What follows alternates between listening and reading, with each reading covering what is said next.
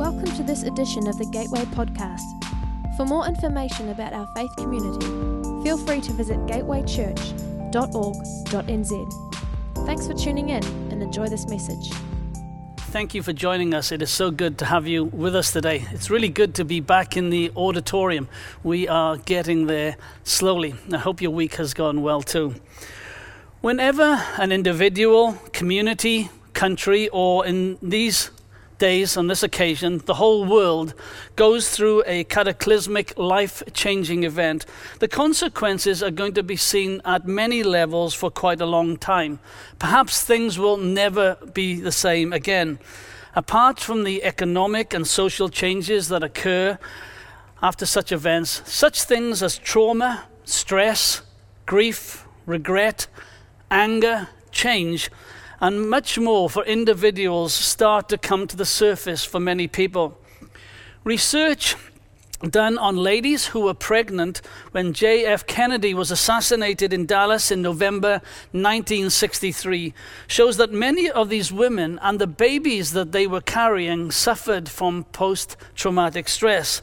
The same goes for people who experienced the Space Shuttle Challenger blowing up in 1986.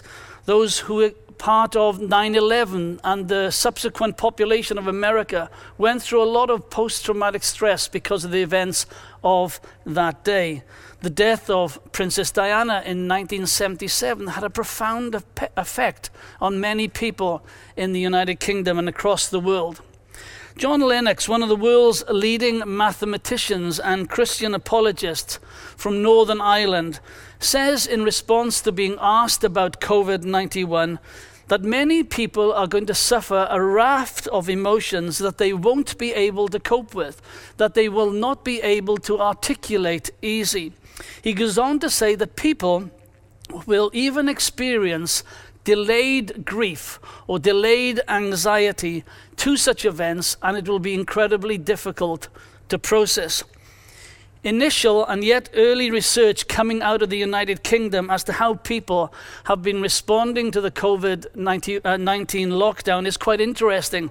Many have said that they have loved being with their families and have been challenged about their priorities.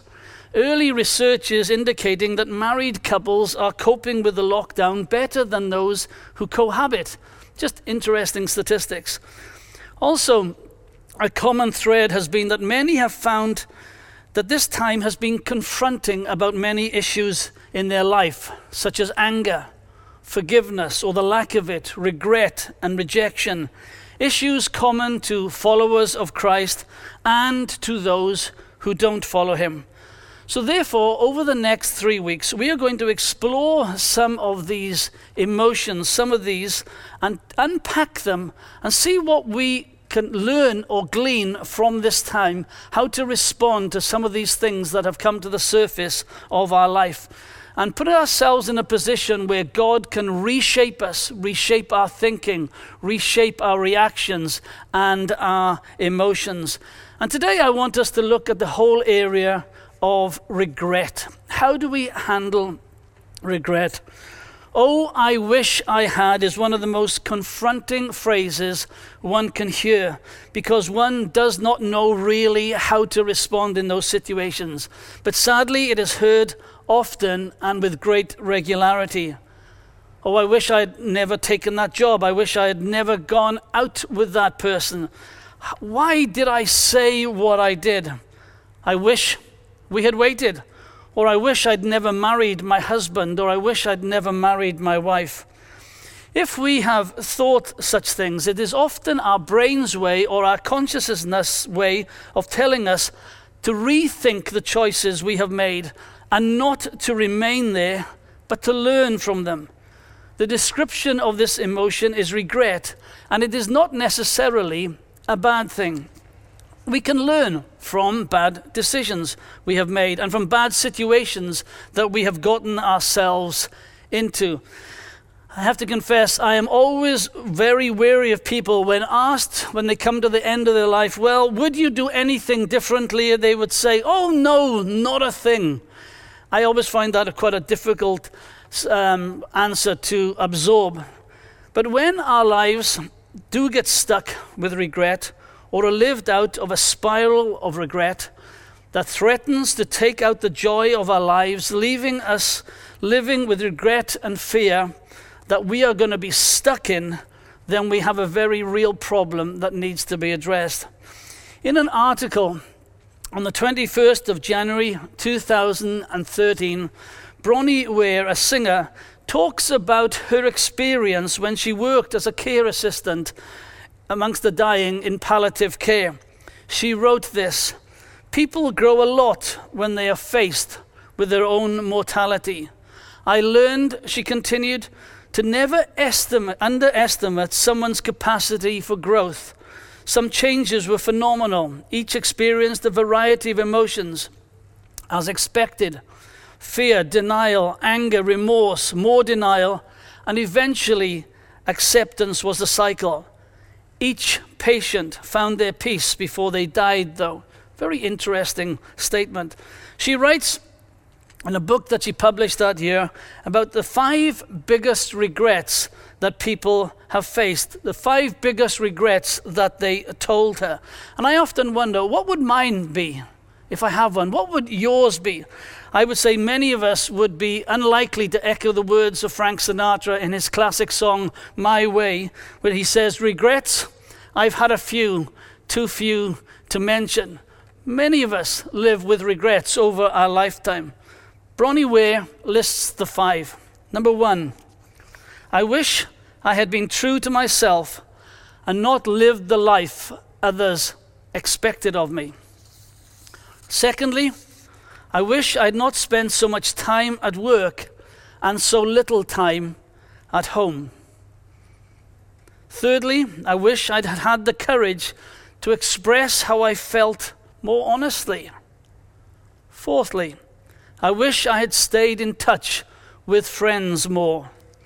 And fifthly, I wish I'd allowed myself the time to find the things that brought contentment. The 5 main regrets of people who were on their way into eternity. What is regret? It is a sad feeling, remorseful, or a sense of disappointment over something that we have failed to do or something that we have done. Some studies show that regret is the second most common emotion experienced by humans in daily life, and that we can experience it as young as even 2 years of age. Regret, it can destroy us. It can eat us up, and it can imprison our minds and emotions. It can make us turn away from relationships. It can make us feel entitled and hard to live with because we think we should have had a better life than the one that we have had, and we haven't deserved the one that we have actually had to live, that we deserve better. It gives us that sense of entitlement, and it can leave us bitter. The celebrity TV chef and writer Anthony Bourdain had a tattoo on his arm, and that read, and was written in ancient Greek, and it said this: "I am certain of nothing." He committed suicide on the 8th of June 2018, aged 61. In an interview to a men's magazine in 2014, he was asked, "What are the benefits of living the life you choose, and what are the risks?"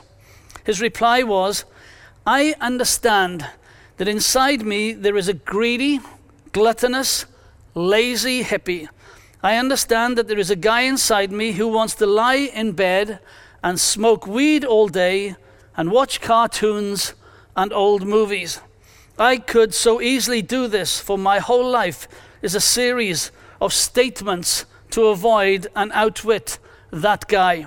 I am aware of my appetites and I don't let them take charge." Then he was asked, how should a man handle regret, and what was his biggest regret?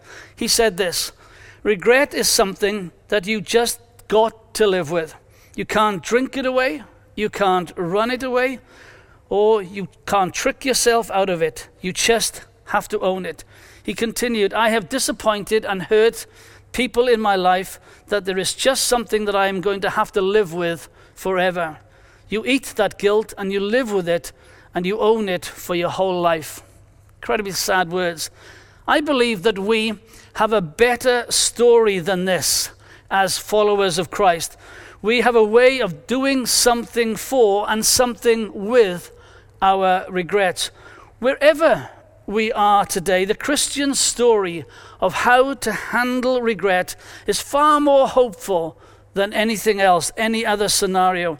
The Christian story through Jesus Christ, it gives us an opportunity for a fresh start. It allows us to know that regret does not have to destroy us.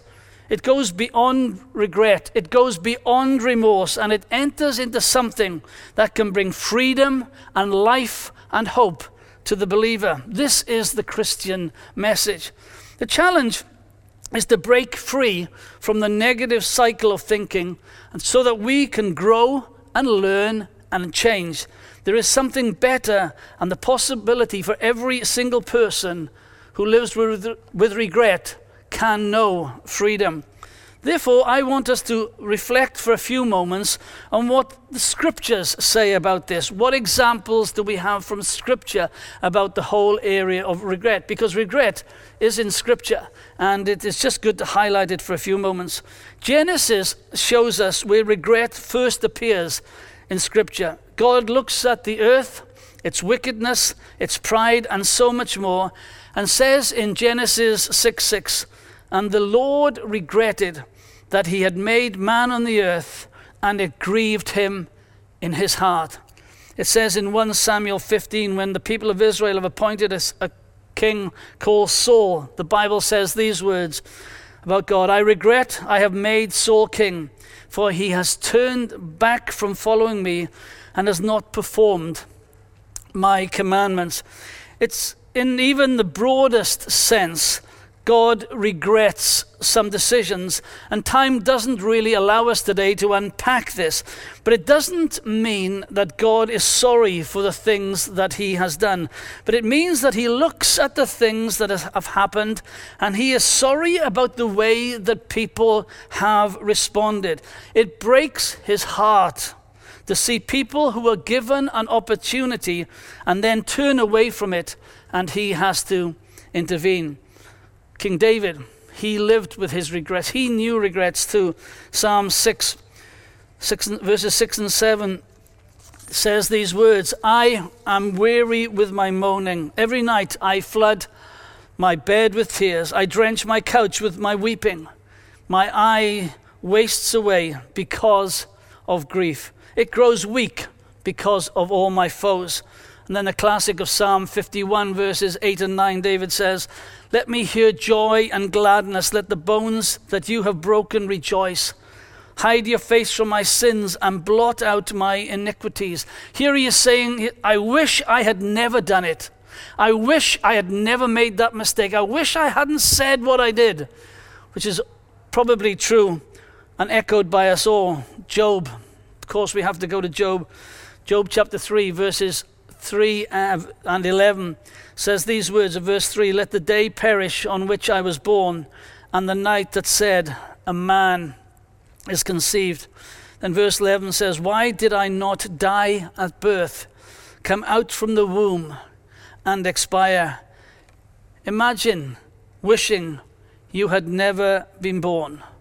Job's regret brought him to the point that he wished he could die. And I believe that that is a very real regret for some people, and they have experienced that over a lifetime. Peter denies Jesus 3 times, brokenhearted by the regret that he had denied his friend and he had let him down. Luke tells us in chapter 22, "And the Lord turned and looked at Peter, and Peter remembered the saying of the Lord, how he had said to him, 'Before the rooster crows today, you will deny me 3 times.' And he went out and wept bitterly." What are we doing with the regrets in our life? How are we handling them? Where are we putting them? Where are we going to navigate what effect and influence they have on our life? Do we rehearse them over and over and over again in our mind? And do they come out in the words that we speak? I would like to suggest that a Christian response to regret is not to be caught by it, held by it, or afraid of it, but to go beyond it. So by this, I want to see the difference between regret and the way that the world defines and sees how we should live with it, and what God wants us to do with regret. And the starting place is a very simple place for us as believers, and it is that of repentance. When we regret something and we don't do anything about it, something will continue to eat away at us. Neither regret nor remorse leads to life. Repentance will. Let me explain. The Greek word for repentance is metanoia. It means that you are walking in one direction and God meets you by his power and he challenges us about where we are at. And for repentance to flow in these situations, his desire is to challenge us about our regrets and turn us in a different direction and to walk away from them. To confront us, if I can say it like that, with them, and then to make us turn away from them. This is the only way to deal with regret. It is the only way we are going to be set free from the things that are weighing us down and setting a course for our minds and our language and our lives. I choose not to live a life of regret and repent for doing so. And therefore, in his power and through his means, I turn around and I choose to walk away. It will be difficult, but it is possible. For many, regret was something that came about due to valid reasons and circumstances. But we have rehearsed them and we have repeated them in our minds for year after year after year, that it does now have a place in our life that affects us spiritually, and it is not healthy. That we were once hurt, something that was done to us, but we have allowed it to dominate and dictate how we think, and now we live in regret. We need to turn away and walk towards him. It is the only way to know freedom, to have a mind and a mindset set free from the cancer of regret to being really free, and to stop us from resenting the people around us. This is a huge subject. This is a huge tangent. Regret and resentment go hand in hand, but we don't have the time to go into that this morning.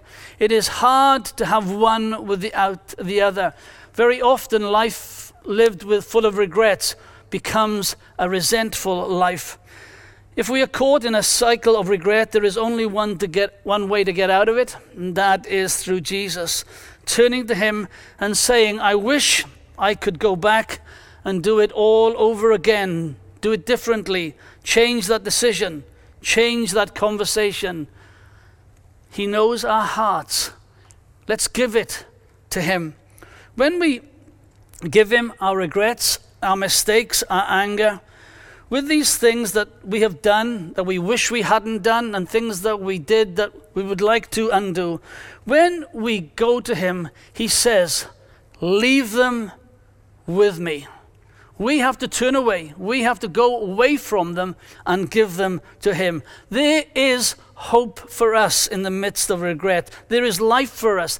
There is the possibility of a different tomorrow for us if we are not bound by the chains of regrets and mistake. As we touched upon earlier, not all regrets are sin. How many of us who hear this would give anything to have one last conversation with someone that we didn't have, to tell them that we loved them just in case they had forgotten, to tell them that we were sorry that they never embarrassed us. The opportunities just simply to put a hand on their shoulder and say nothing at all, but say everything at the same time. How many of us live with regrets that aren't sins, but simply things we wish we had done? Even these can be dealt with by Jesus Christ. He who is the author of life, the one who brings health and healing, the one who finishes unfinished conversation, the one who takes all our uncertainties and all our tears, and he welcomes them upon himself. Let all unfinished things be finished in him. Let all things that we wish could be undone be undone in him. Let him take them, hold them, carry them, because he is the fulfillment of life. Isaiah 43, 18 and 19, quite familiar verses, says this: "Remember not the former things, nor consider the things of old. Behold, I am doing a new thing. Now it springs forth. Do you not perceive it? I will make a way in the wilderness and rivers in the desert." He says this to a whole community that has got it wrong, that has gone down the wrong route. But I believe that if he can transform a whole community in this way of thinking, then surely he can do it for us as individuals through the cross. He is the bringer of new hope. Don't rehearse our regret for the rest of our life. He doesn't want us to live in that moment again and again. But if we choose to live there, it will only get worse and worse. It will pull us down. It will remain unfinished business, and ultimately it will suffocate us.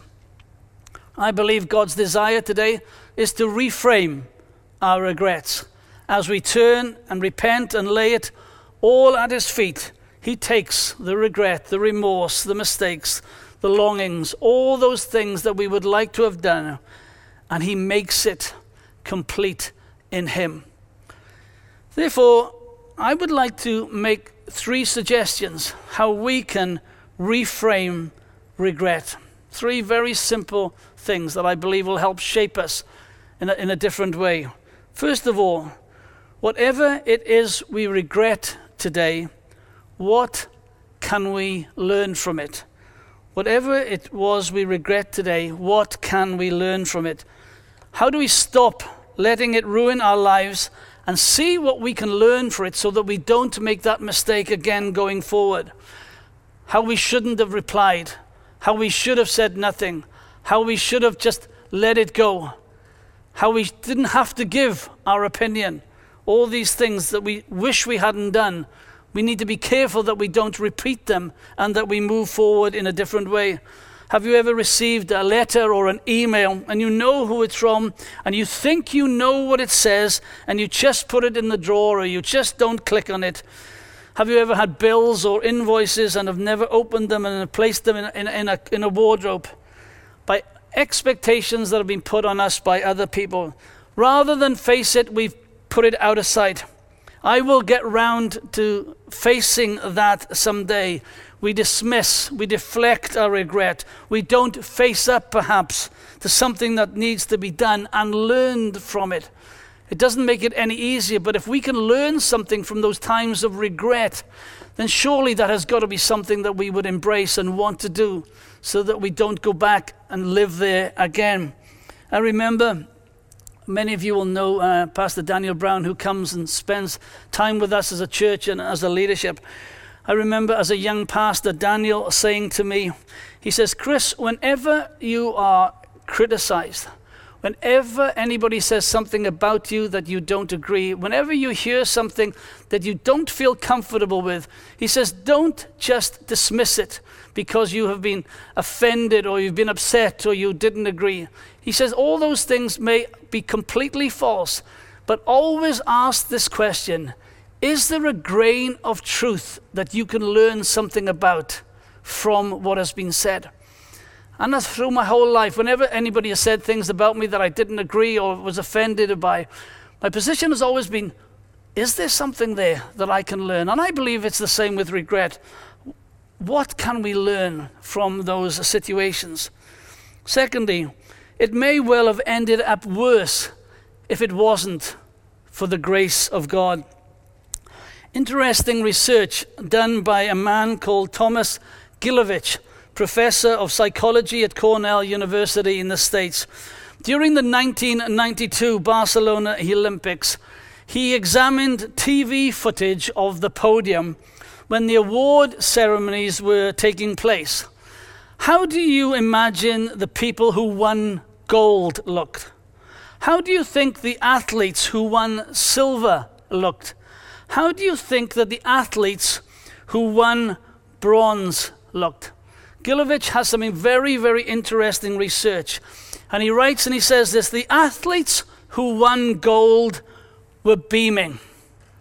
The bronze medal winner was beaming because they were thrilled that they hadn't come forth. Those who won the silver medal overwhelmingly looked sad and disappointed because they knew that they had nearly got there.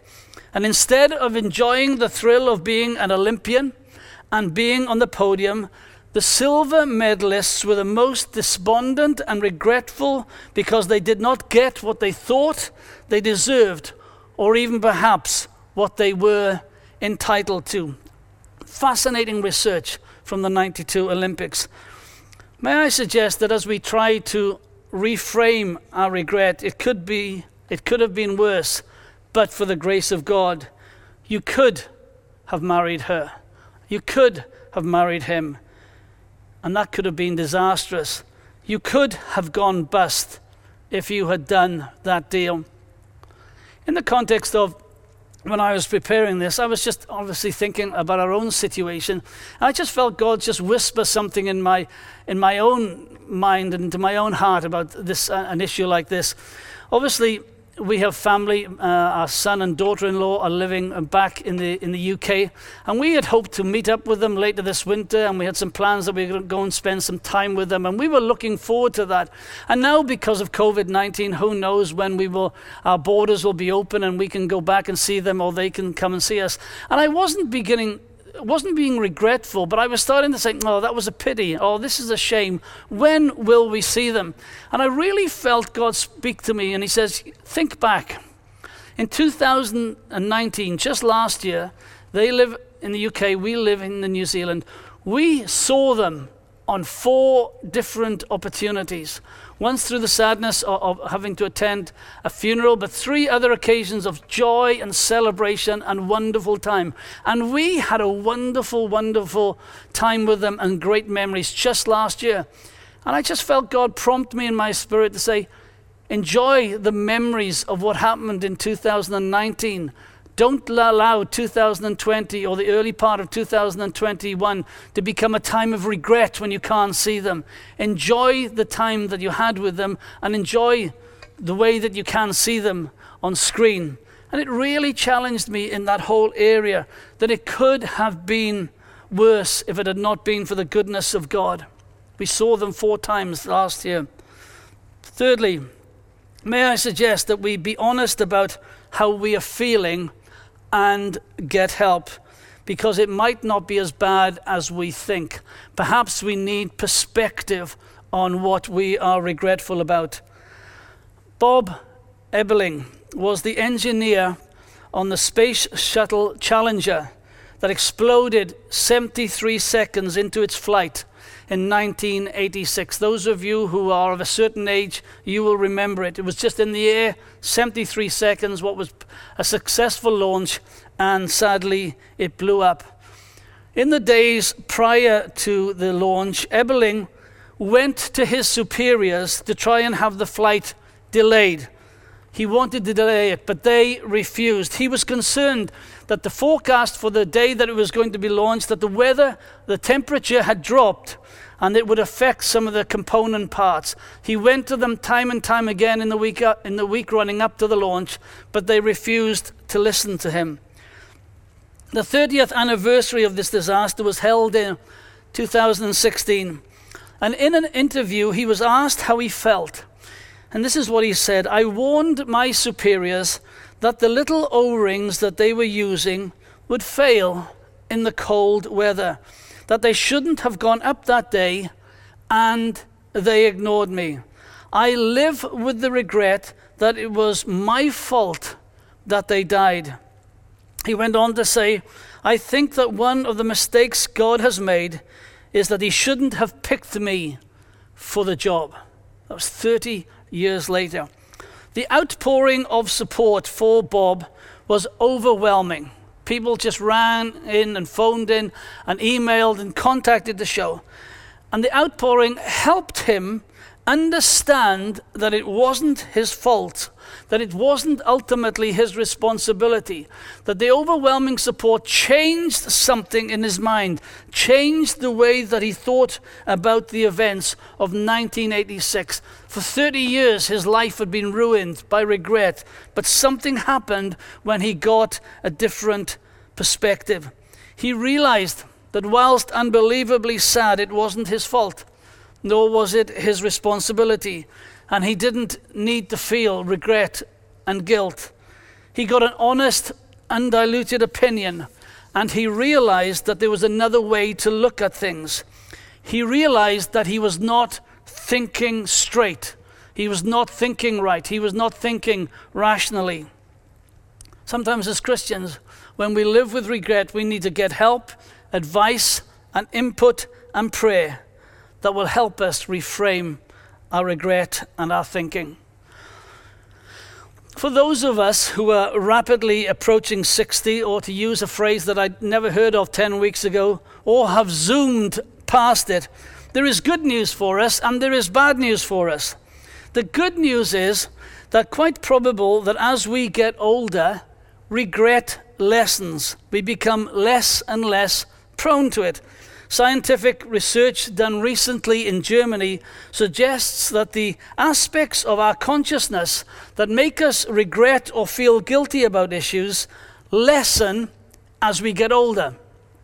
That's the good news. The bad news is this: if we don't deal with these issues when we can and when we are prompted to, it will leave us bitter old men and women.